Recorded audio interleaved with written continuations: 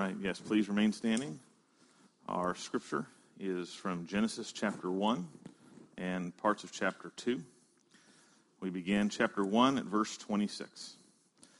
Then God said, "Let us make man in our image, after our likeness, and let them have dominion over the fish of the sea, and over the birds of the heavens, and over the livestock, and over all the earth, and over every creeping thing that creeps on the earth."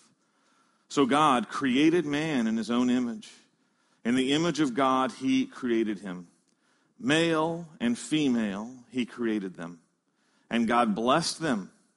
And God said to them, "Be fruitful and multiply, and fill the earth, and subdue it, and have dominion over the fish of the sea, and over the birds of the heavens, and over every living thing that moves on the earth." And God said, "Behold, I have given you every plant yielding seed that is on the face of all the earth, and every tree with seed in its fruit. You shall have them for food, and to every beast of the earth, and to every bird of the heavens, and to everything that creeps on the earth, everything that has the breath of life, I have given every green plant for food." And it was so. And God saw everything that he had made, and behold, it was very good. And there was evening, and there was morning, the sixth day. Then Genesis chapter 2, verses 5 through 7, or 4 through 7. "These are the generations of the heavens and the earth when they were created, in the day that the Lord God made the earth and the heavens. When no bush of the field was yet in the land, and no small plant of the field had yet sprung up, for the Lord God had not caused it to rain on the land, and there was no man to work the ground, and a mist was going up from the land and was watering the whole face of the ground. Then the Lord God formed the man of dust from the ground and breathed into his nostrils the breath of life, and the man became a living creature." And verses 18 and onward. "Then the Lord God said, 'It is not good that man should be alone. I will make him a helper fit for him.' Now out of the ground the Lord God had formed every beast of the field and every bird of the heavens, and brought them to the man to see what he would call them. And whatever the man called every living creature, that was its name. The man gave names to all livestock, and to the birds of the heavens, and to every beast of the field. But for Adam there was not found a helper fit for him.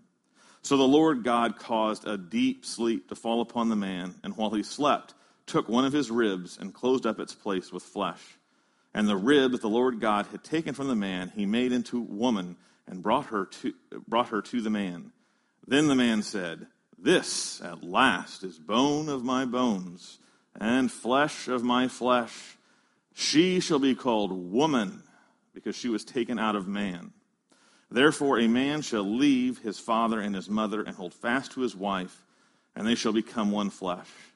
And the man and his wife were both naked, and were not ashamed.' This is the word of the Lord." All right, please be seated.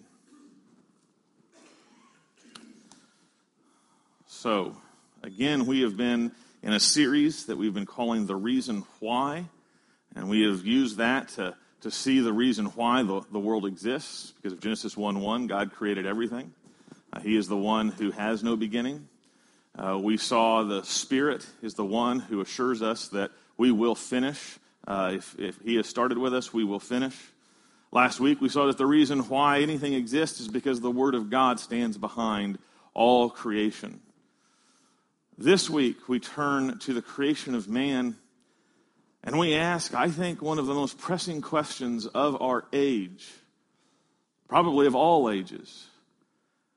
But there is a great gravity to grasping what the Word tells us about the nature of humankind for this time and this place. We will find out today the reason why you, all of you, humankind, have dignity and worth and preciousness no matter what. We are going to find the reason why humankind is what it is and is special and deserves protection and respect simply on the basis that we are human. The reason why you have dignity. That is a question that the world in the last 150 years is grasping to try and secure. We have lost a serious foundation when our understanding of what gives human life dignity is stripped from this sacred text.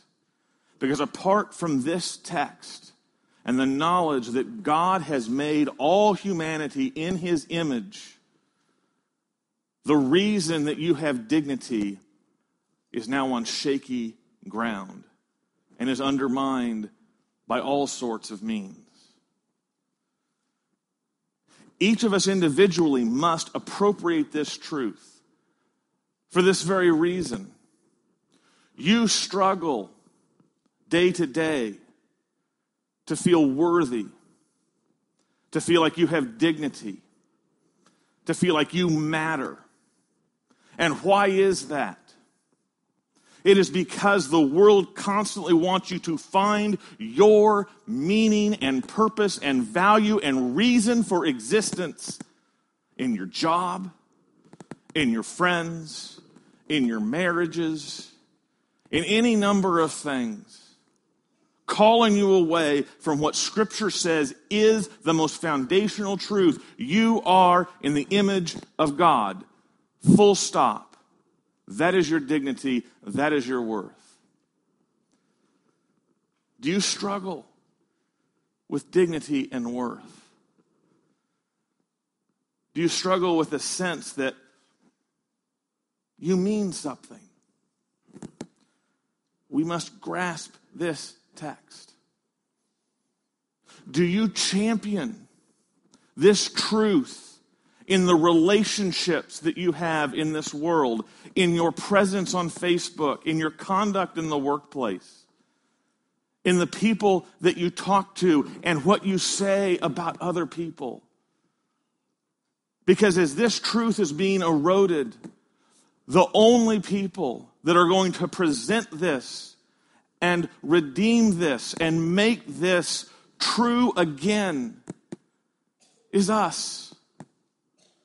And it comes not just in saying we believe it. It comes in living it out, in applying it in every person. Not just the ones we're aligned with, not just the ones we agree with, not just the ones that make us safe and comfortable. There is a challenge in this text upon every single one of us to live out the good news by living out and loving and recognizing the image of God, the fundamental dignity of every human being, even if they're your enemy. This text today is going to tell us, what does it mean to be made in God's image? And we're going to look at that answer in 4 headings. The first, what does it mean to be made in God's image, is this: we are unique. We are unique. Verse 26, then God said, let us make man in our image, after our likeness. Verse 26 of Genesis 1 comes in the 6th day of creation. God had just finished making all the land animals, the ones that creep on the ground, the domesticated ones, the undomesticated ones. And if you were to say, is anything left to do based on what was said were the conditions of creation in verse 2? It was formless and empty. Was there anything else that needed to be done after the filling of the land with animals? You would say at a certain logical level, no. The creation is no longer formless. It is no longer empty. And that is why verse 26 comes as a surprise. It comes as a pinnacle. It comes as kind of this apex of delight in God, where even though the creation is filled, he says, let us make man. And so the creation of man represents the pinnacle. And by the way, when I say man, I'm meaning human. Just falling back on the traditional language. The creation of man is shown to us as the pinnacle. We see that the text builds to it. It goes from uncomplex to more complex, and then it builds to this, the last event. We see that it is a special creative act that is separate from everything else that was made on day 6. Mankind is another act of creation. Look at verse 26. Then God said. Mankind has its own creation fiat, its own command to bring into existence. So though mankind belongs with animal kind and both being created on the 6th day, it is very clearly separated from animal kind in that it was created specially and distinctly by its own command. You understand? Third, we see that it is a pinnacle because it has this extra beat of reflection that shows that the decision to make man was this special act within the Trinity. And we see it in these words, let us make man. It's like God steps back and he says, we're going to go even higher. We're going to do something truly amazing. I have the real masterpiece next. And so they have this dialogue that is excited, that is full of anticipation. What is God going to make now? He is going to make man. And how is he going to make man? He's going to make it in our image. Which is to say, there is nothing in creation that I want this creation to be compared with. I am going to make it a pattern after the most supreme and beautiful thing that exists, myself. I am going to make it in the pattern of me. It is going to be in my image, in our image, in the image of God. What but the very best could be called the image of God, the Imago Dei. This is to tell us that mankind is the masterpiece. Mankind is the ninth symphony. In classical music, everybody lives under the shadow of Beethoven. He wrote 9 symphonies. The Ninth Symphony is his last one and considered his supreme, the best. Once it was written, he was done with symphonies. And every composer after Beethoven has responded to the Ninth Symphony as the magnum opus. Gustav Mahler, perhaps the next best composer in the world, he got 8 symphonies written. And he became terrified because now he has to write his 9th. The 9th, the masterpiece. And so Mahler actually wrote a symphony but didn't call it a symphony because he needed a second try. So his 9th symphony is his 10th symphony. But that's the masterpiece. It's the last creative act. And that is what God has done. There is nothing that comes after this creative act. It is the image of God. It's his masterpiece. God puts down his utensils and says, finished.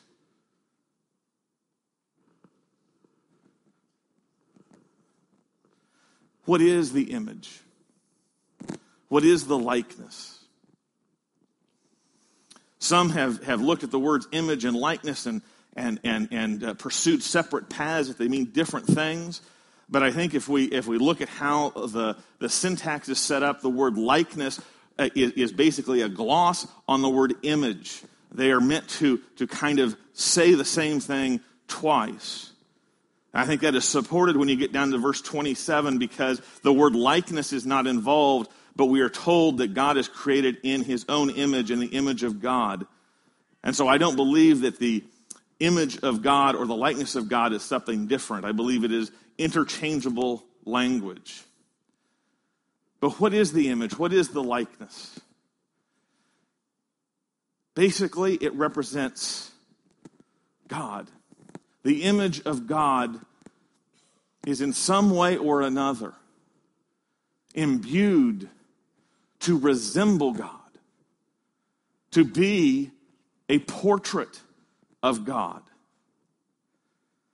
And so people have wondered, well, what is the image? Is it the fact that mankind has reason or personality or soul or will or something like that? Is it these individual attributes that make up the image of God? And I think that all of those have merit, but I don't think any single one of those can be isolated. When we are told that we are made in the image of God, I believe that the image of God includes the wholeness of mankind. It includes all of those things. It probably also includes the physical body. Not that God has a body, but that in some way or another, God is reflecting himself in a translated sense through the form of mankind. But we also must know that the image of God does not mean an exact or complete copy. When God says he is making us in the image of God, he doesn't say that he put himself on the Xerox machine or the 3D printer and popped out another one of himself. No, the image of God is something that resembles, that is analogous to God, but not identical to God. There is an overlap in the personhood of humanity and God. But mankind does not have God's omnipresence or omniscience or self-existence. So we have to say that in some way it is an analogy. Here is how the Reformation Study Bible, edited by R.C. Sproul, for those who like name drops, describes the image of God. Being made in the image of God is usually understood to point to the sense in which we are like God. Though he is the creator and we are creatures, and though God transcends us in being, power, and glory, nevertheless, there is some sense in which we are like him.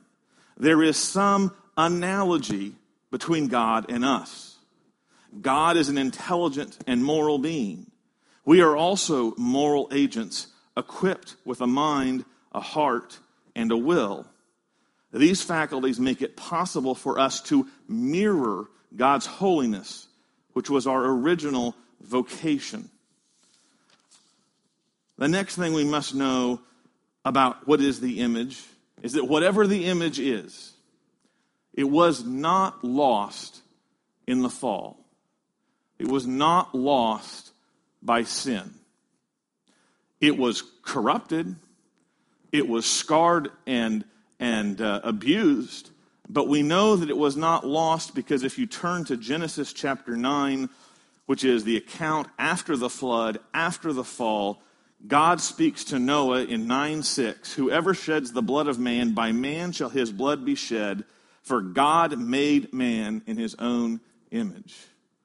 So this image of God is not something that has been lost entirely by sin. And so we must make this clear. The image of God is real. The image of God makes mankind a different order than animal kind. Often we are bombarded with this statistic that mankind is 98% identical in their DNA to a chimpanzee. I have no reason or no ability to argue against that fact, except to say this. I see more than 2% difference between a chimpanzee and a human being.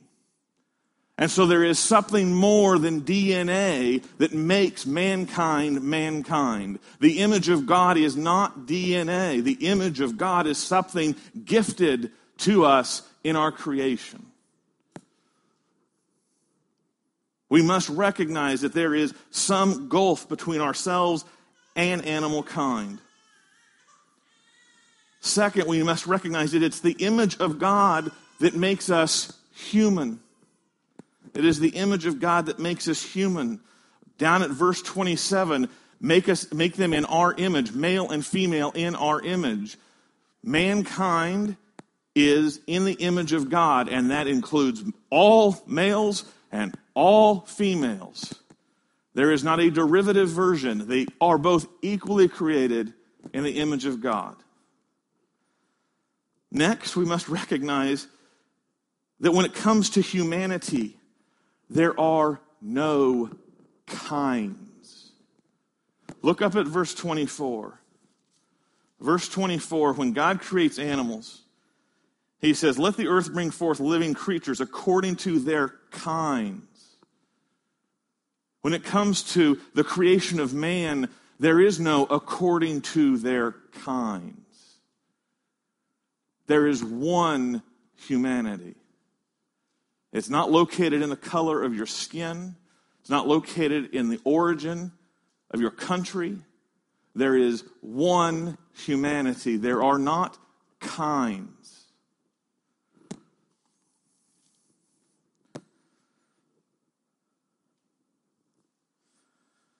That is so important.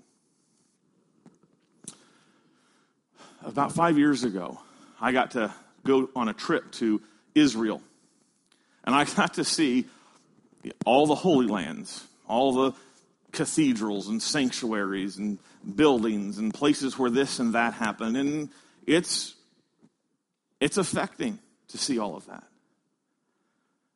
But if I were to tell you the 3 hours of my visit to Israel that has most affected me, it would be my visit to the Yad Vashem Museum.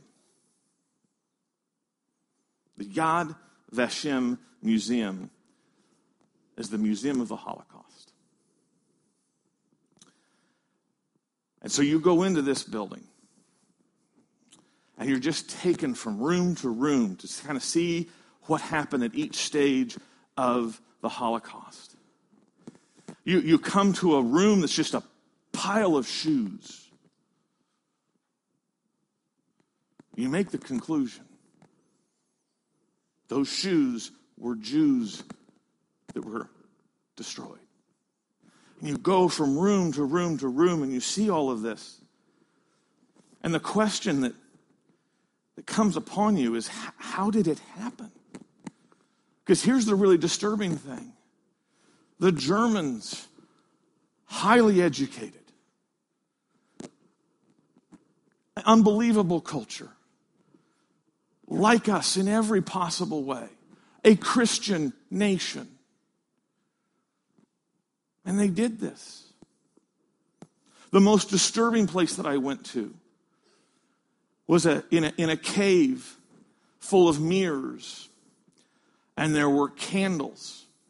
And all of these candle lights were reflected an infinite number of times into little bitty lights. And then you read this inscription. Every single light that you see, and there were more than you could count, stood for 20 children that were killed in the Holocaust. 1.5 million children were murdered in the Holocaust. How did it happen? What explains this? It should bother us because we are not different human-wise than the Germans. And yet it happened. Let me read a fairly extended quote from Dan McMillan, who wrote about 5 years ago a book called How Could This Happen? Explaining the Holocaust. He writes, right-wing social Darwinism produced several ideas that were attractive and convenient to the ruling classes of Europe and North America, and especially to Germany's warlike and anti-democratic elites. The most important idea may have been struggle, the notion that all relations between individuals and between nations were determined by a merciless battle for survival. Struggle followed inevitably from the laws of nature as discovered by Darwin, and therefore had no moral significance. The Christian injunctions to love your neighbor and love your enemies had no place in the animal kingdom, neither should they control the behavior of human beings who were not made in the image of God, but rather counted as nothing more than an especially clever type of animal. You see what happens when you step away from the Imago Dei. It was because Jews were not as superior as us, because they were a different race than us, and because the idea of the survival of the fittest must apply to every chapter of life, that races were looked at as different animals. When we lose the Imago Dei, we fall into the question, who is my neighbor? It's only those who are really like me. This week, many of you have been disturbed by abortion legislation in New York. It reminds us on the anniversary of Roe v. Wade, 61 million unborn children have died to abortion in this country. The number is vastly larger worldwide. That is what an educated, Christian nation of people like us are doing right now. You recognize 61 million means that the Museum of the Yad Vashem would have to be 41 times larger to represent the life, the Imago Dei that we have killed in this country. And why do we do it? Because we deny that they are persons. We call them embryos. We call them fetuses. We call them everything but humans. And they are humans. They have DNA just like you. They have the Imago Dei just like you. The New York law tells us that the abortion issue is not going to be solved by the courts. It's going to go back down into the states. And that means something very important. The battle over abortion is now, will be, and really always has been a battle of the heart. We don't win this by the judges. We must win this by cherishing and championing the Imago Dei in every person, everywhere, from before they are born to the day of their death. That is where the battle is. Dehumanization is a wicked evil. When we deny humanity to someone, we are denying the responsibility to love. And we treat that person like an animal. So my question, are you treasuring the Imago Dei in others? In all others? In the elderly? The infirm, in the unborn, in the poor, in the black and white community, in conservatives and liberals, in those who identify as straight, and in those who identify as gay. In immigrants, legal and illegal. In Muslims. In humankind. Do you treasure and respect and give dignity to the image of God everywhere and to everyone? That is the first place we have to get to if we are going to champion the Imago Dei in this world. That doesn't mean that there aren't places where we have disagreements, but our disagreements and our appeals to know the truth should never run on the rails of dehumanization. Does that make sense? Can we all say amen to that?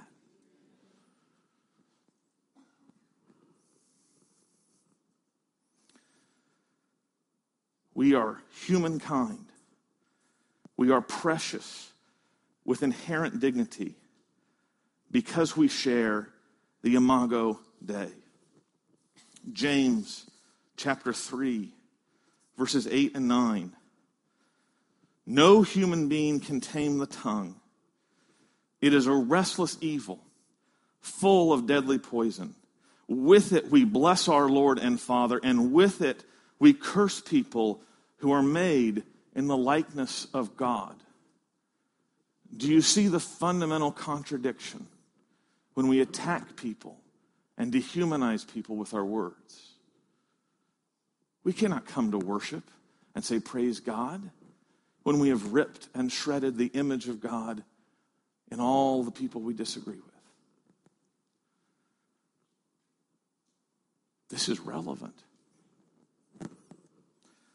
This is relevant. Second, we are God's representatives. We are God's representatives. When we see the words, we are to subdue and have dominion over all creation, we recognize that being made in the image of God makes us God's representatives. We have the role of king over creation. All that has been created underneath us, we are responsible for. We see this in the fact that God hands off all these different things that he patterned for us. He gives us the responsibility to name. He plants the Garden of Eden, and then he gives us the responsibility to garden. He sets up a 6-day work pattern and a day of rest, and then he gives that to us to follow in his stead. He has given us the privilege of being vice regents. He has said, I have made all this beautiful creation that I call very good, and I am going to put you as my representative over all of it. I mean, the privilege that we have. Psalm 8 says, when I look at your heavens, this is just us as a person, the work of your fingers, the moon and the stars, which you have set in place. What is man? That you are mindful of him, and the Son of Man, that you care for him. He made the stars and the planets with his fingers, metaphorically. And yet he is regarding us. What is man?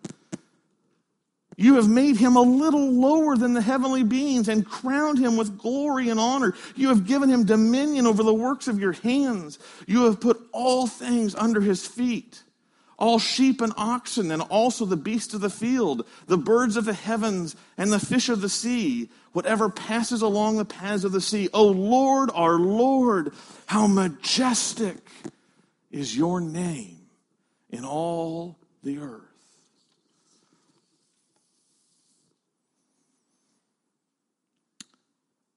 We represent God in our work. Our work, our mundane work, the stuff that you do on Monday, email, all of it, God has invested it with part of that dominion mandate. It's part of God doing his work of caring for his creation. That's why you work. You work because God gave you work as his vice regent. Your work has dignity. As mundane, as minutiae as it may seem, it is part of taking care of creation. Your work is witness. You are the Imago Dei wherever you are doing work. And whatever you are doing is witnessing not to, I'm here for a paycheck, but I am here because God has given me the privilege of being a vice regent in this world, and this is part of it. And so, work is worship. It's not what you like about your boss or don't like about your boss. It's the fact that the Lord watches you being the Imago Dei, and as you reflect him, he is glorified. What a different perspective to Monday. Paul tells us in Colossians chapter 3, verses 23 to 24, whatever you do, work heartily as for the Lord and not for man, knowing that from the Lord you will receive the inheritance as your reward. You are serving the Lord Christ. Be fruitful and multiply means to fill the earth with the Imago Dei. That's what children are, new Imago Deis. And as we fill the world with the Imago Dei, we are to be filling the world with his holy rule, his goodness, his reflection, his love. And as Psalm 8 says, his majestic name should be praised across all the earth. That's if it's working. That's if it's working. That's why we read the catechism question today. How and why did God create us? Answer, God created us male and female in his own image to know him, love him, live with him, and glorify him. And it is right that we who were created by God should live to his glory. But has this happened? Has this happened? As we consider our own heart towards work, as we consider the world that we live in, what we were created to be, representatives, we must say this, in fact, reveals to us the sinfulness of sin. Because what do we reflect back? What do we reflect back? We are representatives of sin. We are sinners. Sin is not, did I do this or that? Sin is defined here as insubordination. We are to be reflecting his glory. We are defying his authority when we sin. We are stealing his glory, giving it instead to our own pursuits. Sin is not about the particular act. It's the assumption that what should really be the primary concern in this moment, in this decision, is me and giving me what I want. And so in every sin, we are a pirate taking a ship away from the homeland saying, I own this land. It is mutiny. And I'm not speaking new concepts. That's why we're so full of shame. How do I know we're all full of shame? I notice everyone wearing clothes today. Before we committed a sin, we were naked and unashamed. Shame is so much our nature that we would not possibly show up naked anywhere. We are covering ourselves because we have been guilty. We are defaced masterpieces, and our clothes are trying to hide what is so clear, that we have pursued our own glory instead of his, and that we are insubordinate. It gets worse. I mean, it's good, but Third, we have souls. When we recognize the image of God, we are unique. We are God's representatives. And third, we are souls, or we have souls. Look at Genesis 2:7. Genesis 2:7 says, "Then the Lord God formed the man of dust from the ground and breathed into his nostrils the breath of life, and the man became a living creature." Genesis 2 expands the narrative of day 6. We know that because Genesis 2 deals with the creation of man and the creation of woman. Day 6 ends with all things were very good. But in the middle of Genesis 2, God looks at man and says, it is not good that he is alone. Which means for us to harmonize these two accounts, we are going back into day 6 in Genesis 2. And it's not until woman is created at the end of Genesis 2 that we end up back at Genesis 1:31. Does that make sense? I know it was very quick, but that's all I want to say about that right now. We are made from dust. We are earthy. That makes us very humble. But at the same time, we are made alive with the breath of God. We have become a living creature because, as the text says, God breathed into us. And we became a living creature. That parallel is not made for how animals were made a living creature. We alone are told that we have been given the breath of God. And so as Matthew says in his commentary, animal life is attributed to an intermediary ground, but the man's fountain of life was the divine breath. The correspondence between man and his maker is expressed both by the language of image and by the metaphor of a shared breath. Here's what this means. If you are alive, you have a soul. Are you alive? You have a soul. You have a soul.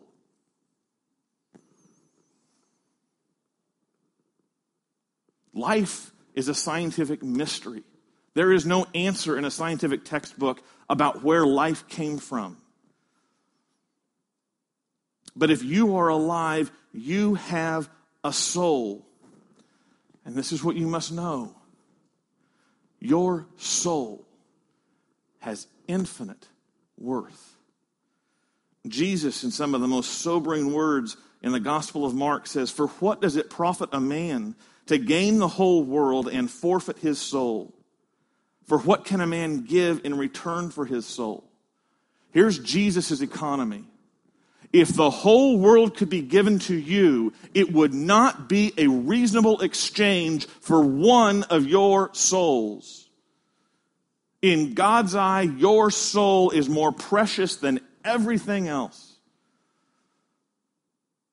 Your soul is your life, and it is of infinite worth.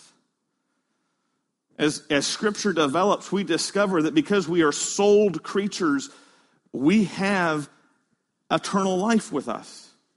The soul does not die. And so when we recognize that in Imago Dei we have souls, my question is, how is your soul? How is your soul? If you died tonight, do you know where your soul would go? Would your soul go to be with the Lord? Or would your soul go to be apart from the Lord? That is the significance of knowing in Genesis 2 that we have souls. Jesus answers this question. What will happen to your soul in Matthew 10:32? Everyone who acknowledges me before men, knows him, confesses him, lives for him. That's acknowledge. I also will acknowledge before my Father who is in heaven. But whoever denies me before men, doesn't live for him, doesn't make his life about him, doesn't trust in him. That's what denying means. I also will deny before my Father who is in heaven. Your soul hangs on the question, who is Jesus to you? It is of infinite worth, and it is therefore of infinite importance that you know your soul is with Christ.